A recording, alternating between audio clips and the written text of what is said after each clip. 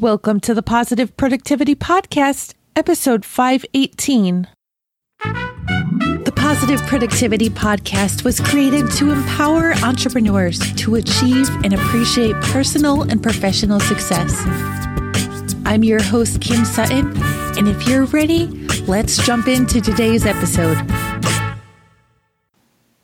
Welcome back to another episode of Positive Productivity. This is your host, Kim Sutton, and today I am thrilled to introduce you to our guest, Ann Sugar from Ann Sugar Coaching and Consulting. Ann hasn't always been an entrepreneur, and she worked in advertising agencies for 18 years, where she helped to build large media departments in such agencies as Y&R and Digitas.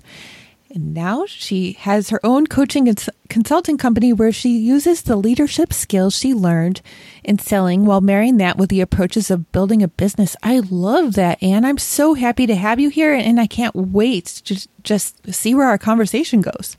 Oh, thanks, Kim. I can't wait to talk to you today either. Listeners, I have just spent 2 weeks away from the microphone. I was telling Ann in our pre-chat that I digested, is digested the right word, Ann? 6 gigabytes of podcasts by other people. That is impressive. Yeah. That's a lot of interesting podcasts you listen to. And one of the episodes, I just had to throw this out there. This is embarrassing to admit. I don't even remember whose podcast it was, but I heard Mike O'Neill from Solo. Oh, okay. Listeners, just pretend I didn't even try to remember what podcast he's from either, because I should know that. But he was telling about the proper way to introduce guests, which I thought was just so amazing, because I don't know that there is a right or wrong way. But Ann, forgive me, but you were the first person that I've actually done an extended introduction to, and now I've just eaten up like the 5 minutes that would have normally taken. But I would love to know more about your story. I mean, how did you decide to make the transition from your 18 years in the large media departments to starting your own company? So, it's interesting. I started in advertising back in the 80s. So I worked on the launch, one of the pieces of the launch of the Apple computer. Yes, I'm dating myself. Oh my gosh. For Apple and American Express. And the interesting thing is I always wanted to be in advertising, and the creativity piece of it, living in New York. And I love working on teams, and I love managing people. I managed at one point a media department of 75 folks. And I think, and I coach this with a lot of people, and I talk about this with a lot of people, that we all have multiple careers, and multiple things that we do across our lives. And for me, I just had this gut feeling, and it kind of started to bubble up more and more, that advertising for me, I was starting to not be as happy as I was, right? And I didn't feel as creative anymore. And, 18 years in client service, it's a long time. And I 6 love years is a long time. but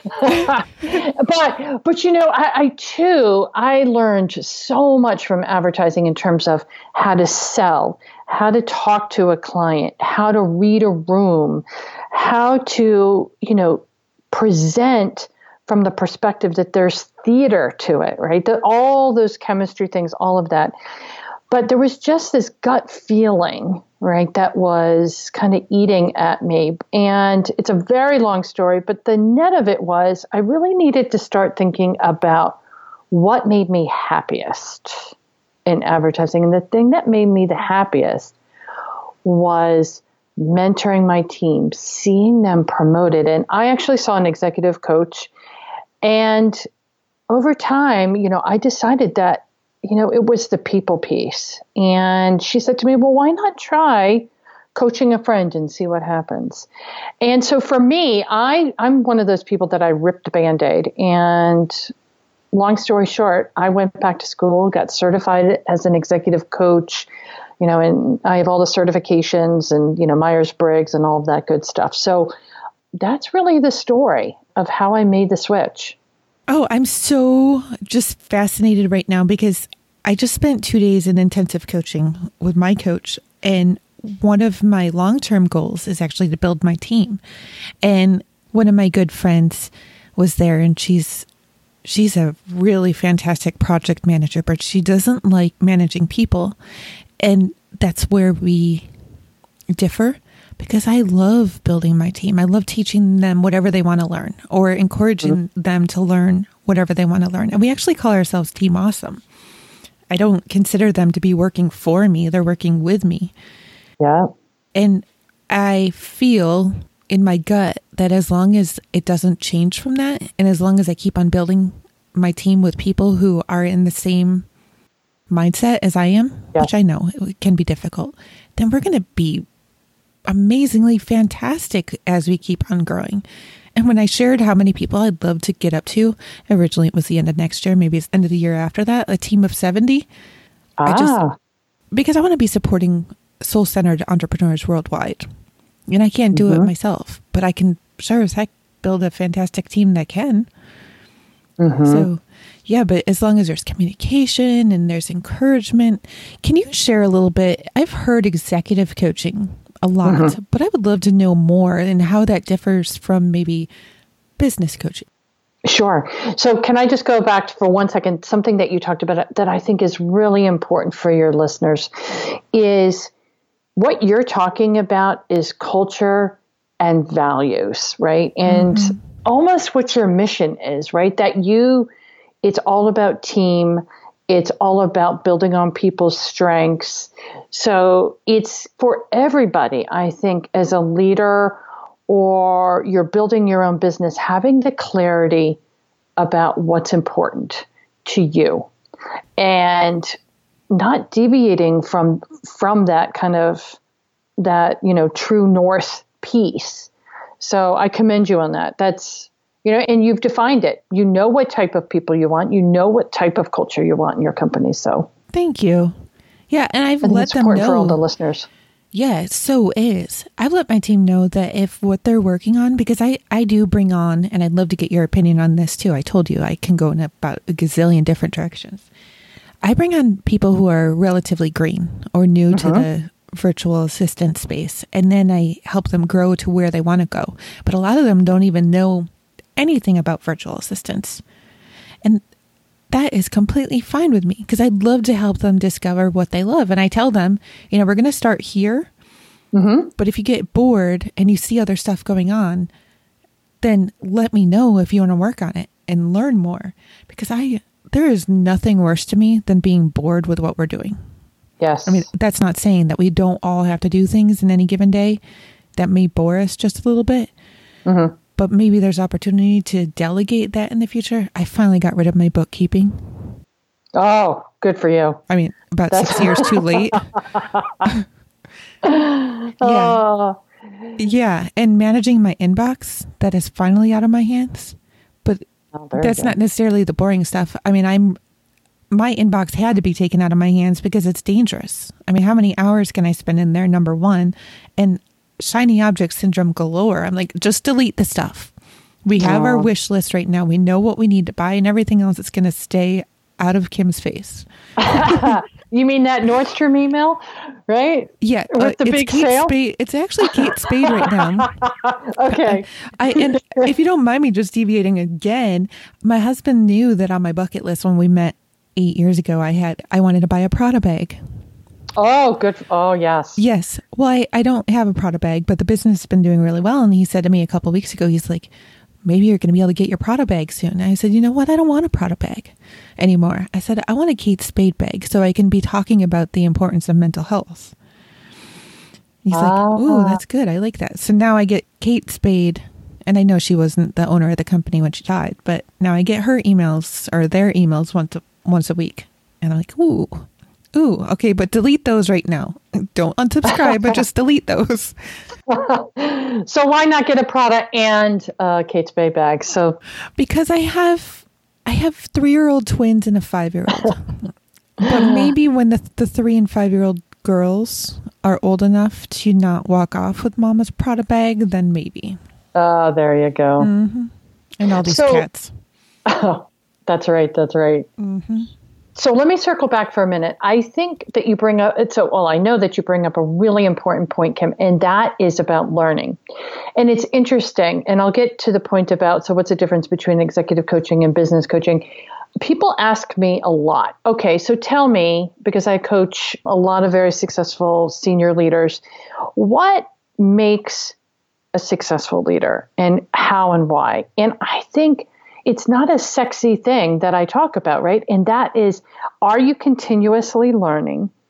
And one piece that I see very successful leaders focus on is reading and always learning. So, and what we're all talking about when we think about somebody being successful or growing their business is, am I always learning? Am I challenging myself? Am I doing something that's a little scary, let's say? So, I think that's important too, is when you're interviewing somebody to come on in your company, how do you interview them to figure out if they're somebody who wants to learn? Because that's who you want on your team. That's not a question on the application right now. But I might have to add, I have to add that. A guest whenever I was last chatting for the podcast, I was sharing that one of the questions in my application is impact or income. Because I just wanted to know which one they would choose.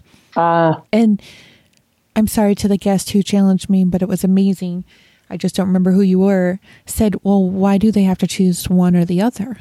And I was like, that was a huge revelation for me over the last 3 weeks. And it just keeps on coming back and hitting me in the face over and over again. Like, why do you have to choose? You don't have to choose. No. You could take that to learning too. Mm-hmm. Why do you have to choose? Right. Right. So, for example, this is just an interesting aside. When I was young, used to write poetry, and I hadn't written poetry in years. And I thought, you know what? I'm going to go back and take a class and start writing poetry again and learning again on that front. Just so it can just be your passion too. Doesn't have to be, something as concrete as how to motivate a team. Oh, absolutely. It could just be something interesting on the side, because it's all about hobbies, and trying new things just makes it makes it interesting that you can apply. Absolutely. And I find that when I actually give myself the time, which isn't often enough, to engage in my hobbies, then it usually happens when I get into it, then I get about 10,000 more ideas. Yeah. And I don't know if you know, but I have chronic idea disorder. Oh, no. So, yeah. So ideas can be dangerous. So how do you record them all? What do you do with them? Well, they used to just stay in my head and drive me nuts. But now my team and I use Teamwork, and my own project manager actually set up a project called Chronic Idea Disorder. And I just go in there, and when my head feels like it's about to burst, I should actually do it more often. I just get everything out into a notebook in there. And then she'll start making tasks or creating future projects so that we can just keep it all straight. But at least it's not in my head, distracting me from everything else I have going on anymore. Right. And I need to get it all out, because there are days that I feel like my to-do list is 50 items long, when it should be, in my opinion, 3 to 5 items. But if I keep it all in my head, then I try to do it all. So, okay, I have one more question. The idea generation piece, because this comes up a lot too with leaders and owners of companies. How would you teach somebody creativity and idea generation? There's just, or is it not teachable?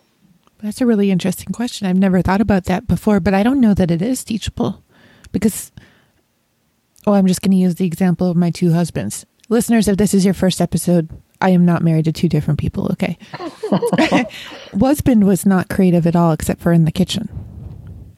And I don't know that he had a creative particle about him, except for in the kitchen, which I'm saying, that's a lot, because I burn every meal.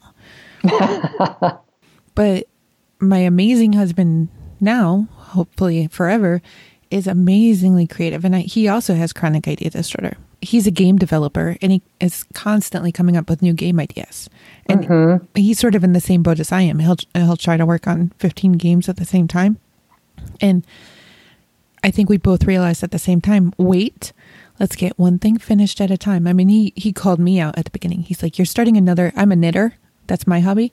He's like, you're starting another project, but what about that sweater that you started knitting for me 3 years ago? So we really had to make a concerted effort to just get one thing done at a time. But I don't know. In your opinion, can creativity be taught? I think it can be. I think that we all are creative with something, right? And it's, Steve Jobs always talked about, when you read about what he talks about in terms of creativity, that it's really just finding the interesting connections, right? And I think when I was in advertising and we'd sit in a brainstorming meeting, everybody has an idea. True. My idea might not be the most creative, but I think there's little games and tips and tricks that you can teach yourself to be more creative. I mean, obviously, for some people, it's more of a strength than for others. Right.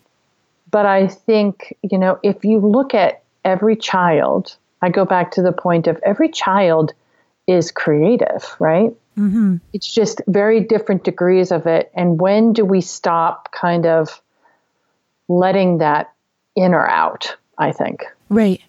I think it's interesting that you bring up children because I know some children, their creativity is squashed. Maybe what they do isn't what they're supposed to be doing. I mean, I'm looking around my office right now and the wall that I'm staring at has an array of colored pencils, crayons, and other utensils that I shouldn't have drawn on it. And the only room in my house that does not have it on it is my bedroom. My husband and my bedroom. Yep. But we don't yell at them. I mean, we say, could you try using paper? But, it's never been an issue. My husband and I both have tattoos. So our 5-year-old, when she was 2 or 3, decided to decorate her baby doll with tattoos. Oh. But we think, we love it because it's her being creative. It was her baby doll. Just 2 weeks ago, they have a brown-haired Barbie doll. And they've been watching The Greatest Showman. And they decided to turn the brown-haired baby doll into the bearded lady. Oh, yeah. Which I thought was amazing. Yeah. I love that. I'm not going to tell them they can't. So too, I think that gets to the point. So when you're in meetings, right, and this happens a lot, we all want to be the smartest person in the room. And so sometimes that means we hold back and you don't, or the leader doesn't, or the owner, or, I don't want to share that idea because the owner might not think it's a great idea, right? But that's the hard part. How do you just, we all don't need to be the smartest person in the room all the time. It's better to say something than nothing in terms of that idea. Because who knows? They could spur somebody else on for another creative idea. So I love that it's better to say something than nothing.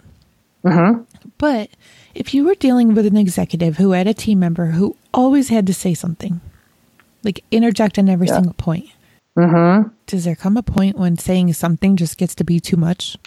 Absolutely. You're 100% right. And to me, that's overusing a strength. So when I'm coaching somebody to, let's say you're in a senior leadership meeting and you're not contributing enough. And people think, why are you in this meeting? Because you're not contributing, but you have all these great ideas.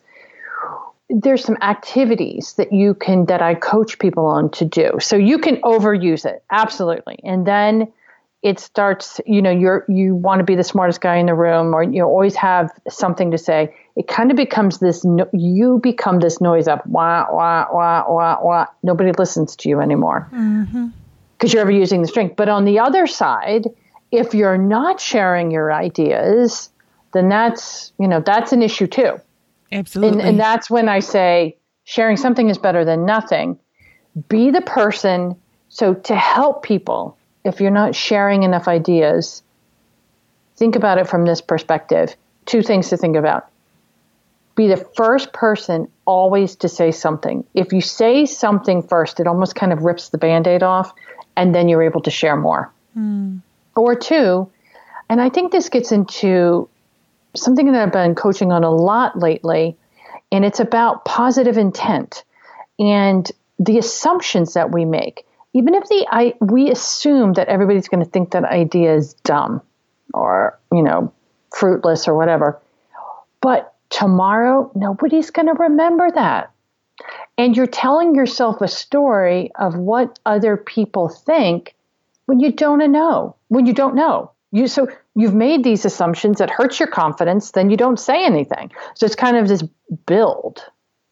So many people self-sabotage themselves like that.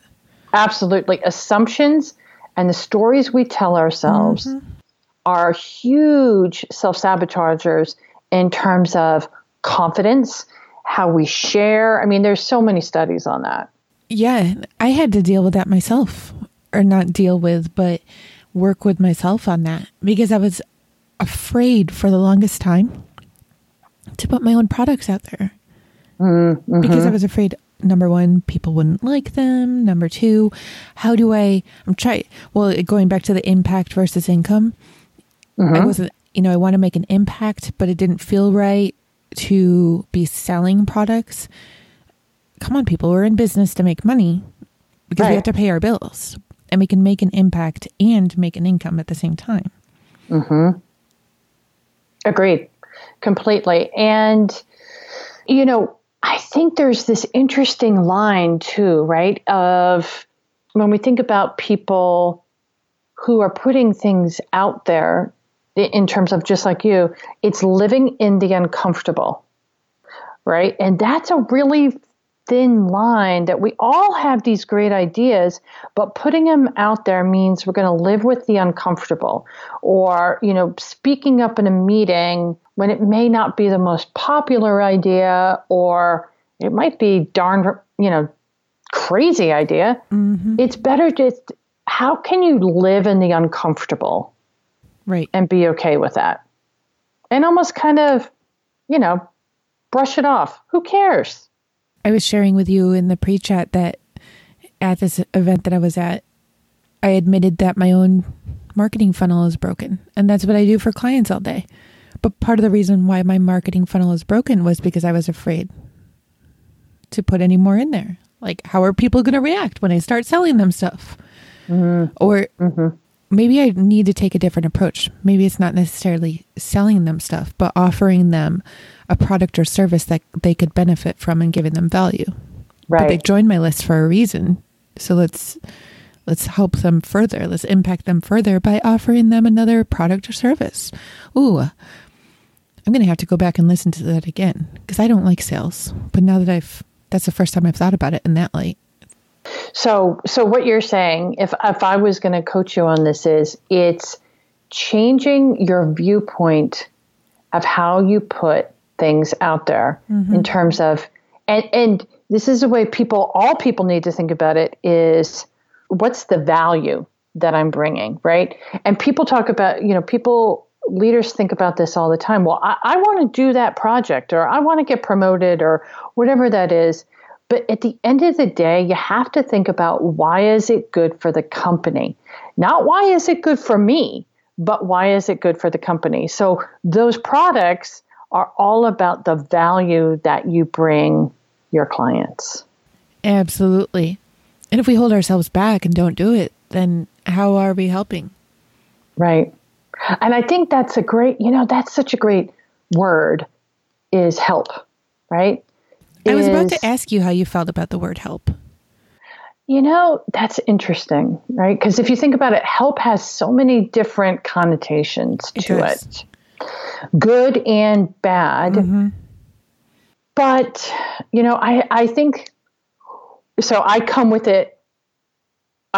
to that word with a bias, first off, because in advertising, I grew up in advertising, which is, I deem it, and this is just my humble opinion, as a team sport.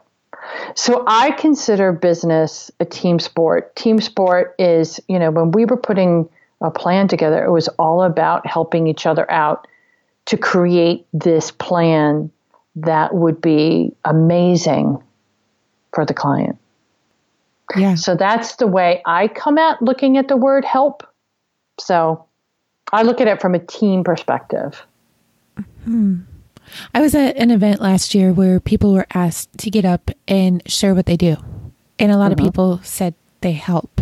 And one of the questions that was posed upon them, that's not the right way of saying it, but I think you understand what I'm trying to say, is, well, are you giving it away for free? Oh. I was like, that's an interesting question in return to the word help. So I actually had help in a whole lot of my messaging. So I changed it to empower. And I'm not loving empower. I'm still looking for the word.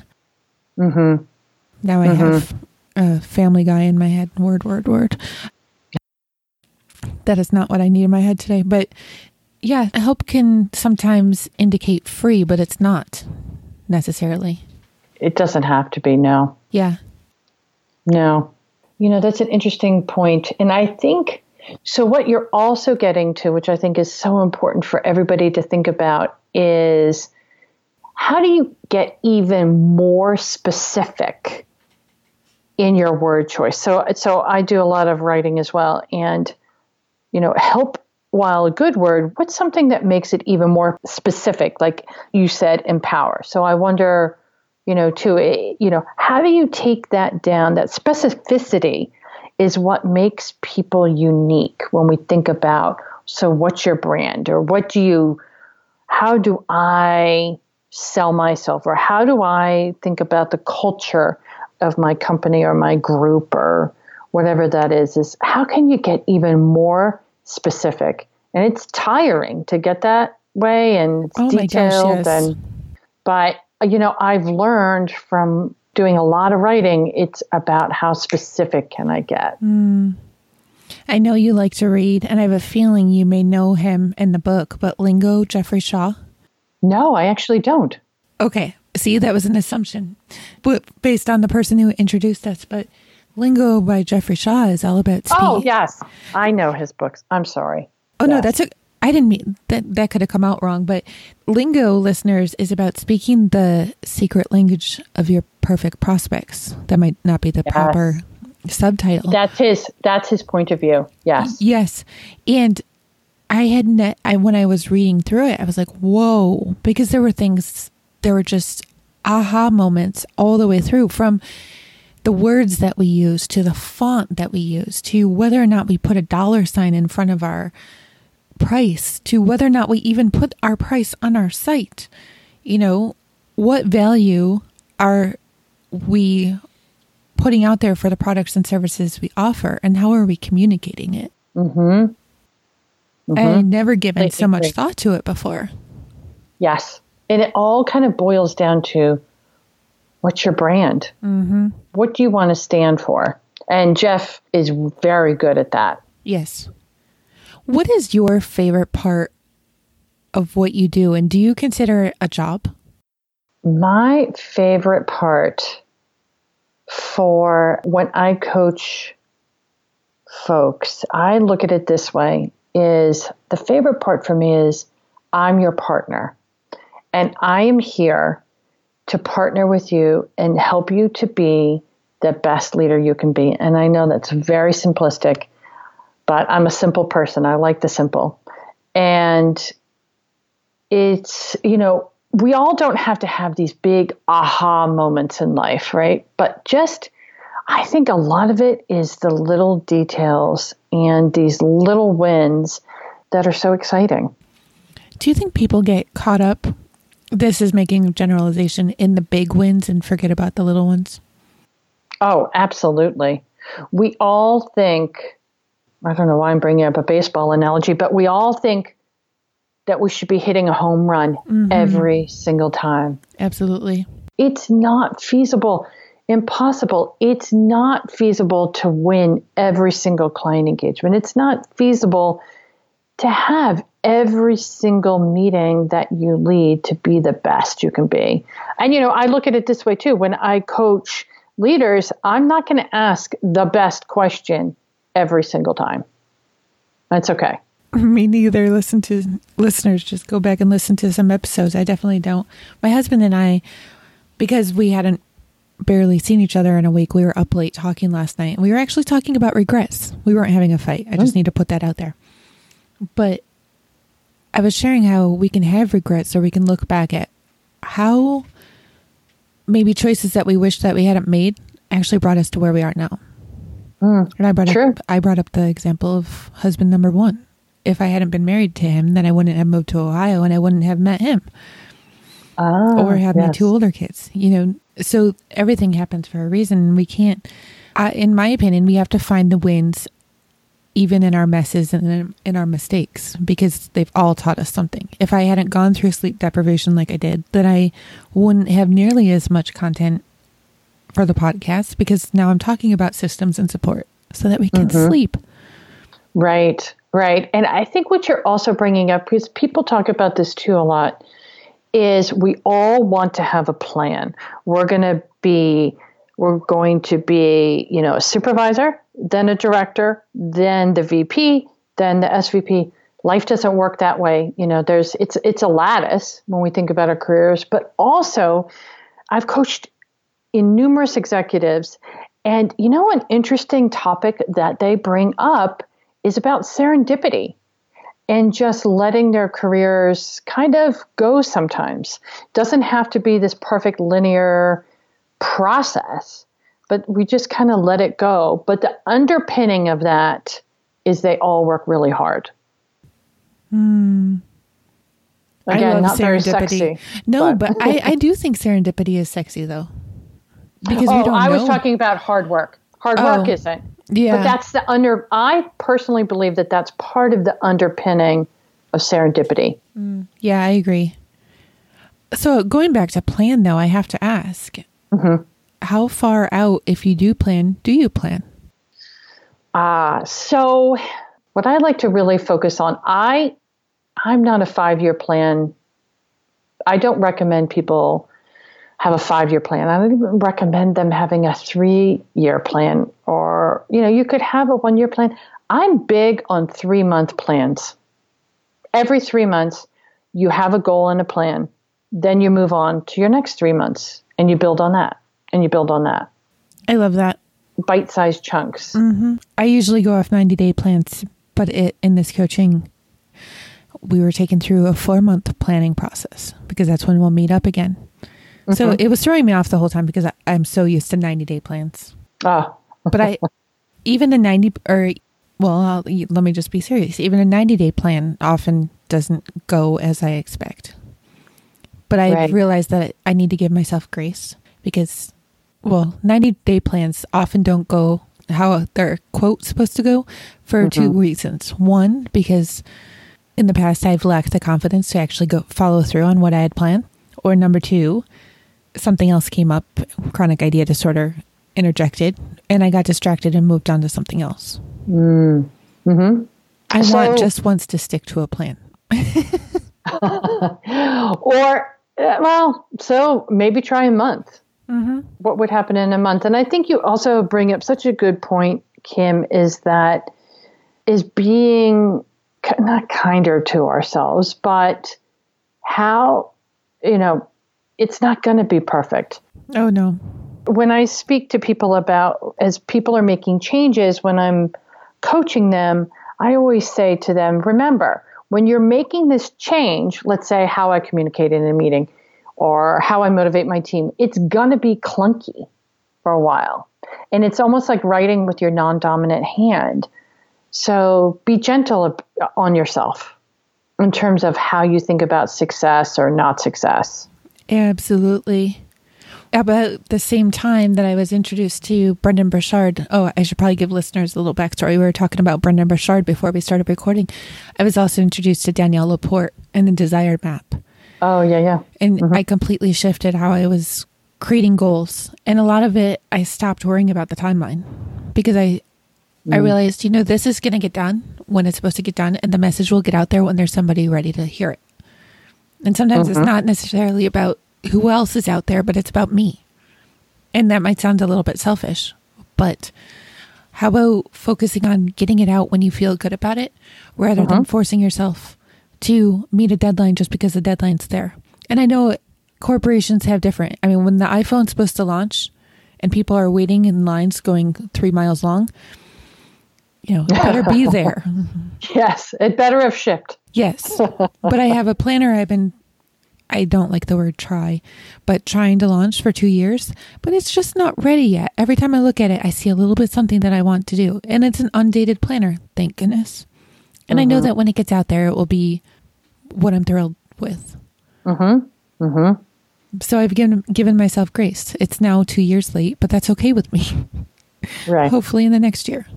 Same with writing my book. What is your big little wins from recently? From recent? My personal big little wins? Let's see. Oh, here's one. And this is about a client that I have, and he's been working very hard on some goals. And I got some unsolicited feedback from some very senior leaders that they noticed all the good work that he's doing. So that is, I celebrate that. I celebrate something like that. That's absolutely amazing. How do you feel about the words hustle and grind? I think that they have a lot in common. Here's my thought. Hustle and grind are important because a lot of times we give up, right, on a certain project or whatever. So I'll tell you this kind of interesting story here about hustle and grind, in that I wanted a piece that I thought was really important. I wanted to have it published. And my editor was working with me on it, and I had, this is horrible, this was my first piece out ever, which hasn't been this way since. It took me 12 edits, 12 big, long edits to get that out. And hustle and grind have a lot to do with persistence to me, and how much you want something out there. So that was grind and hustle for me. You got me thinking about the planner. Like, by the time it goes out, there's going to be 12 edits. But you're right. It's about persistence, because I could have given up on it like 18 months ago. Yes. Yes. Yeah. And I look at my daughter, and I look at how, so SSATs are coming up, right? And for in 8th grade, and, she has been working really hard, and it's the persistence. It doesn't always have to be about talent. I'm not talking about her now, but, I saw her hustle and grind to be persistent on this. And now I take it to another point when I think about other executives out there. It is about persistence, grind, and hustle, because it doesn't always have to be about who's the most intelligent person in the room or the smartest person in the room, kind of circling back to where we started. So. Oh, I completely agree. I have so many mentors who may or may not have even graduated high school, but they're absolutely brilliant. Just because their report card didn't show it doesn't mean that they're not. Right. And that X factor is persistence. Absolutely. Because 95% of everybody drops off. But I was not going to be denied. So 12 edits later, it was published. So. Well, congratulations on that. And what is the number one item on your bucket list right now that has not been checked off? So, you know what? I think it has to do with family travel. I have a 13-year-old, and my goodness, high school, she's going to be finishing up middle school, and high school's coming. I think bucket list for me is traveling with my family, the three of us. Just exploring new and different things. That's a big bucket list thing for me. Where would you like to go? I think it's the experiences outside of our own culture. So going to Europe, doing, 1 year, a couple of years ago, we went to Iceland, And it's a memorable trip that the three of us will never forget, about just how different the topography is, hiking on the glacier, just incredible. Wow. So Actually, that's for the 4-month goals. I originally set an income goal, and I was challenged. Because everybody knew there that I have 5 kids and my husband, and I want to speak. I want to finish my book. And somebody said, well, where's your family and speaking in here? And I actually felt pretty bad. I was like, because I started thinking about all the time that I spend working, and I'm working to support the family, but where's the family in the work? They're not. So I changed it. I was like, my new goal is we are going to Disney in February as a family. So I love that you said travel. And then maybe we'll go out. My husband and I still need updated passports. Oh, yeah. And I don't even want to think about passport for kids. Oh, I know. Like just getting them to sit still for a picture. Oh. Yeah. Right. Yeah. What are you reading right now? What am I reading? I read a lot of different books all at once. So let's see. I can tell you one interesting book that I'm just starting to read that I find really fascinating is Stephen Johnson, and it's Where Good Ideas Come From. Oh, I'm going to have to read that one. Oh, it's great, and it's really about that we all are creative. We all have these great ideas that can come from anywhere. Let's see. I am reading Shoe Dog right now, the autobiography of Phil Knight. Very interesting when you think about persistence, about how he started Nike. And let's see. And I like to read fiction too. I like to read young adult fiction sometimes. It's just good to mix it up too. So I'm trying to think one there. But that's kind of, I like to read that combination of fiction and business books. I love that. Full transparency, I'm trying to work my way finally through the 50 Shades series. Oh. I don't think I've ever admitted that on the podcast before. But when I'm not reading business books, I'm gone through the Harry Potter series and the Twilight series. And my son now has I know it's not called Game of Thrones, but whatever that series is called, I want to read that because I want to know how it differs from the from the show. I always like to read the book before I will watch the movie or the show, but that one was a little bit backwards. I didn't even know it was out there. Plus, they're so thick, but I love thick books. I came home from my trip and I found the book It on the counter, and I told them to move it because I didn't even want to be scared by the picture of it. Yeah, I'm not a horror person. No, I'm not really either. Do you have a routine in your day? A self-care routine? I'm embarrassed to say not really. The 2 things that I do, 3 things that I try to do really are, I try to do some sort of exercise every day, stretch, whatever that is, meditate. I coach a lot of folks, even 2 minutes a day, meditate and write something in a journal. But it's not every day. I try, but that's really about my self-care routine. Do you meditate from your head or from your heart? I let it be whatever it's supposed to be that day. I just let it be. I love that. So, it could be a guided meditation to just sitting quietly. Mm-hmm. How hard is it for you to sit quietly? Oh, it's terribly hard. Me too. But that's the point. I tried for the longest time to meditate, and I kept on hearing, quiet your brain, quiet, like a guided meditations. Let the thoughts go through. And that didn't work very well for me. So now that I've finally figured it out in the last couple of months, what works for me is if I'm going to listen to any part of my body or to, then actually I focus on my heart and what it's feeling.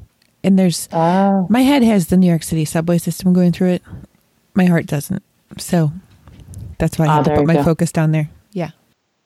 So, people say, why meditate? But I think one thing that's so important about meditating is, and it helps from a business perspective, that when you're you have a trigger or you're really irritated by something, it gives you meditation kind of takes the edge off.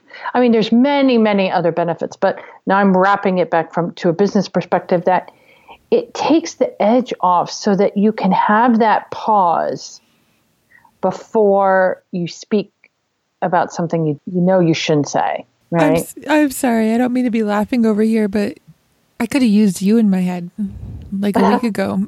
Flying to San Diego, 5-hour trip from Chicago, and I was in the middle seat. Ooh. And I think I read it once that basically the middle person has the middle armrests. But I had elbows from both sides. I'm like, this is my space. And listeners, I try to be a gentle soul and I'm not confrontational, but by the time I got off that plane, I was using meditation to get me through that flight because I had elbows flying at me from both directions. I was about to give them both an elbow back. I'm like, this is my space. All I could think of was Dirty Dancing the whole flight. This is my space. This is yours. Yeah. And this has been absolutely amazing. I've loved our chat. I would love to know where listeners can find you online, connect with you, and get to know more. Sure. So there's 2 ways to really reach me. And the first one is at annesugar.com. So it's ANNE sugar, SUGAR.com. And you can sign up at my email.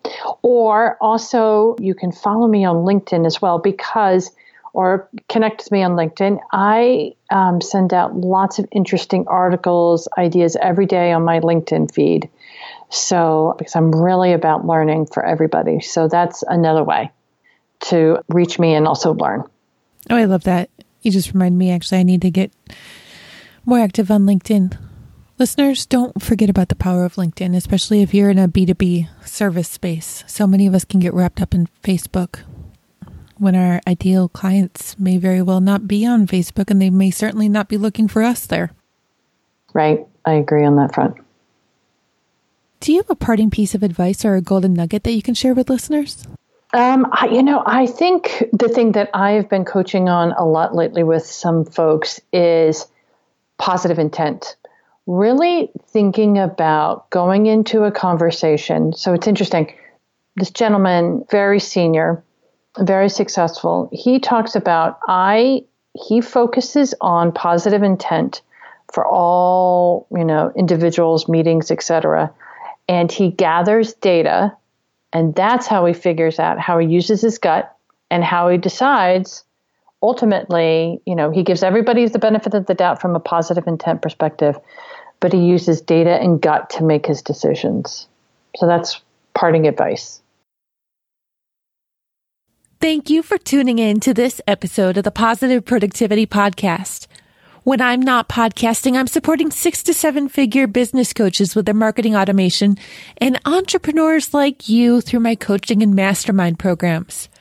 I want to invite you to visit thekimsutton.com to learn how I can help you take your business to the next level.